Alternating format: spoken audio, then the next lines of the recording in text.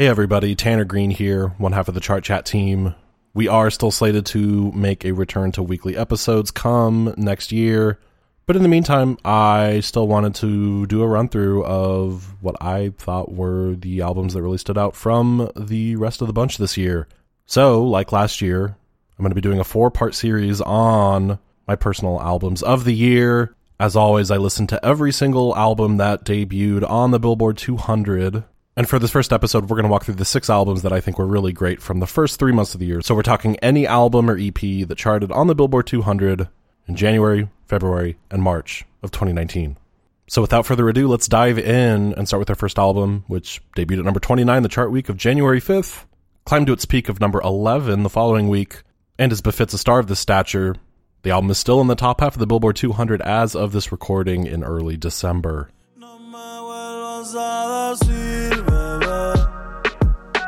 Ya tú lo sabes que yo no estoy ni un poquito pa' ti. Yeah, a ti nadie te llamó, arranca pa'l c***o. Hoy es noche travesura, hoy es pata abajo. Quieres vacilar, te tengo un atajo.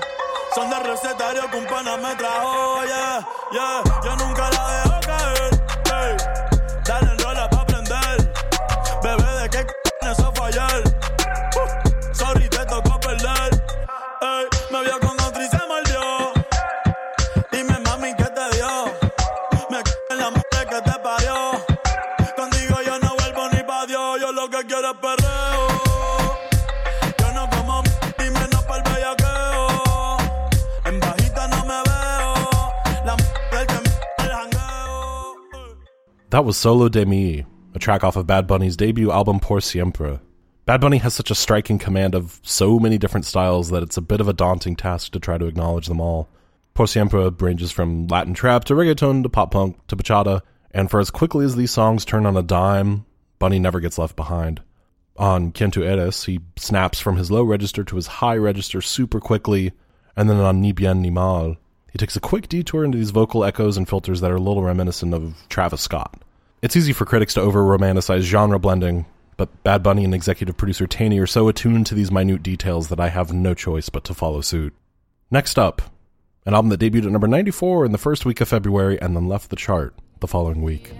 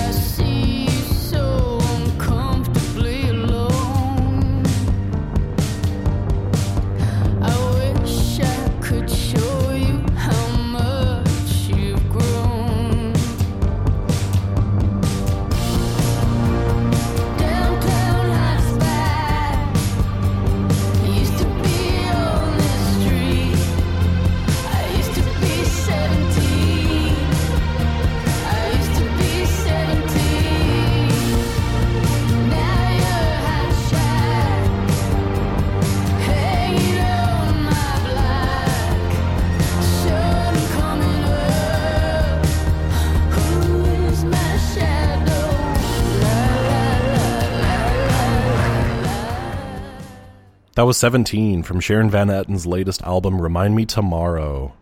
3/4 of the way through 17, guitars and synthesizers fade away to make room for Van Etten.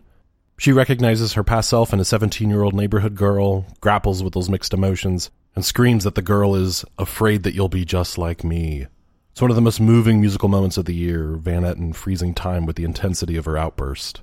Remind Me Tomorrow is full of powerful moments, but it's also an incredibly patient album, slowly adding layers to each arrangement over time. In collaboration with St. Vincent collaborator John Congleton, Van Etten surrounds her voice and piano with worn, off-kilter synthesizers.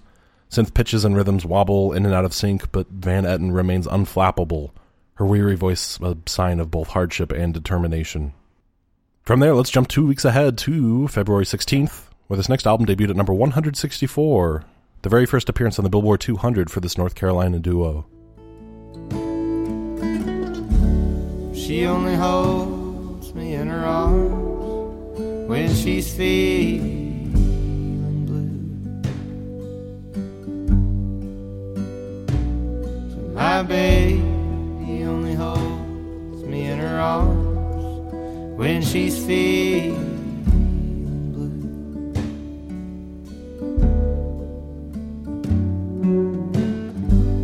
She calls me up and tells me, honey, I need you. And I come a-running like I always do.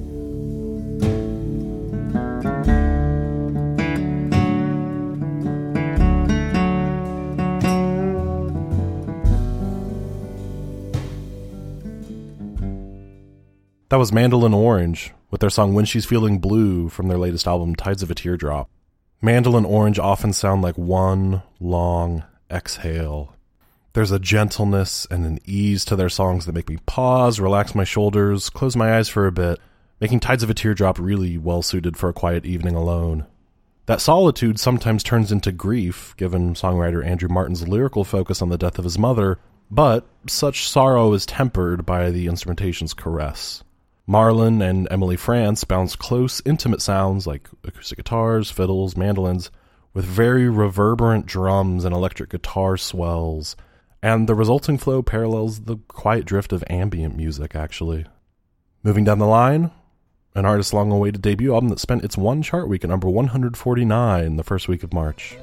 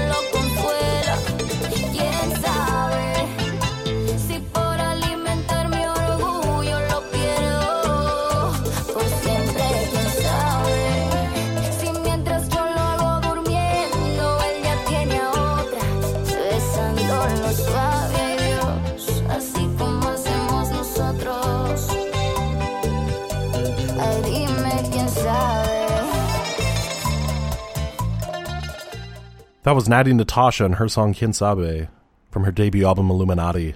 And every time I listen to Illuminati, I become more and more convinced that Natty Natasha could sing just about any type of song well. For example, because of her excellent dynamic control, she's able to lock into reggaeton's clave rhythm and keep looping around and around and around and around. Tracks like Era Necesario put me in a bit of a trance that lasts even after the song ends. And then elsewhere on songs like Independiente, Natasha shows her skill with trap beats, but some of Illuminati's most thrilling moments come in more traditional settings. As we already heard in the clip, Quien Sabe sees Natasha team up with bachata legend Lenny Santos, while the closing track La Mejor Versión de Mí is an elegant acoustic ballad that places Natasha's voice front and center. Keeping up the pattern of one-week chart runs, up next is an album that debuted at number 45 the week of March 23rd. This artist's fifth album ever, and their first in 6 years. To say, let me face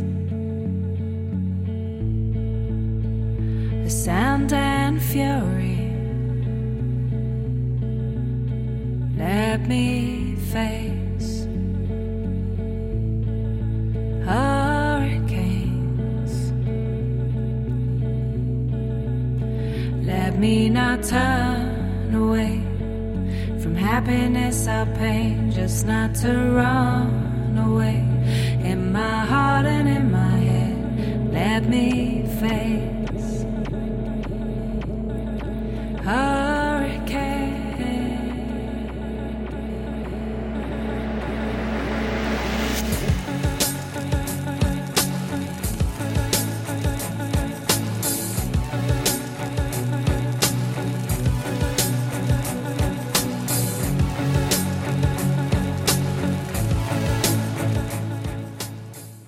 That was Dido and her new song Hurricanes off of the album Still on My Mind. I will forever admire the complexities of Dido's voice. Her singing conveys a grace and a poise that I find soothing, sometimes even inspiring. She occasionally hints at an alluring undercurrent of ice, but she's never completely detached from her material. Instead, that slight chill accentuates the gentle patter of electronics that surround her. Drum timbres on songs like Take You Home and Hell After This recall Dido's turn of the millennium breakthrough without being overtly retro. And despite the hurricanes of the album's opening track that we heard, Dido stands ready for the storms. She might even make them sound pleasant. And finally, the last album on this list, another one-weeker from March 23rd and another collaboration with John Congleton, this time debuting at number 169. I want you to think of me sitting and singing beside you. I wish we could meet all the people behind us in line. The climb to the crest is less frightening with someone to clutch you. But isn't it nice when we're all afraid at the same time? And it's just a ride. It's just a ride. And you've got the choice to get off any time that you like. It's just a ride. It's just a ride. The alternative's nothingness. Might as well give it a try. That was Amanda Palmer's song The Ride from There Will Be No Intermission. And this album is staggering. It's nearly 80 minutes long, and yet not a single second is wasted. From Palmer's inventive piano melodies to the occasional percussion that sort of jolts listeners out of complacency. Even the interstitial instrumentals are essential, brief pockets of orchestral contemplation between songs that regularly stretch beyond the 5-minute mark. And within those songs, Amanda Palmer trembles, shouts, whispers, snarls. She imbues her words with a directness that is impossible to ignore. On The Ride, Palmer begins with widespread existential turmoil, notices that the alternative to said turmoil is nothingness, and resolves to live through her fear rather than succumb to it. After that track, Palmer shifts to a much more personal scope, holding tight to the people that mean most to her amid such an ease. These people include author Judy Blume, whose work comforted and inspired Palmer in her youth, and her newborn baby, who proves an equal source of joy and self-doubt. But once again, Palmer works through her self-doubt and takes comfort in the small victories. At least the baby didn't die. And there you have it. 6 albums from the first 3 months of this year that I think are great. Worth your time. Go listen to them. Check them out. And stay tuned next week for a whole bunch more albums from the second quarter of this year. Between now and then, feel free to look us up on YouTube or wherever you get podcasts. Check out some of our back catalog before we kick off the new year. And until then, I'll catch y'all next week.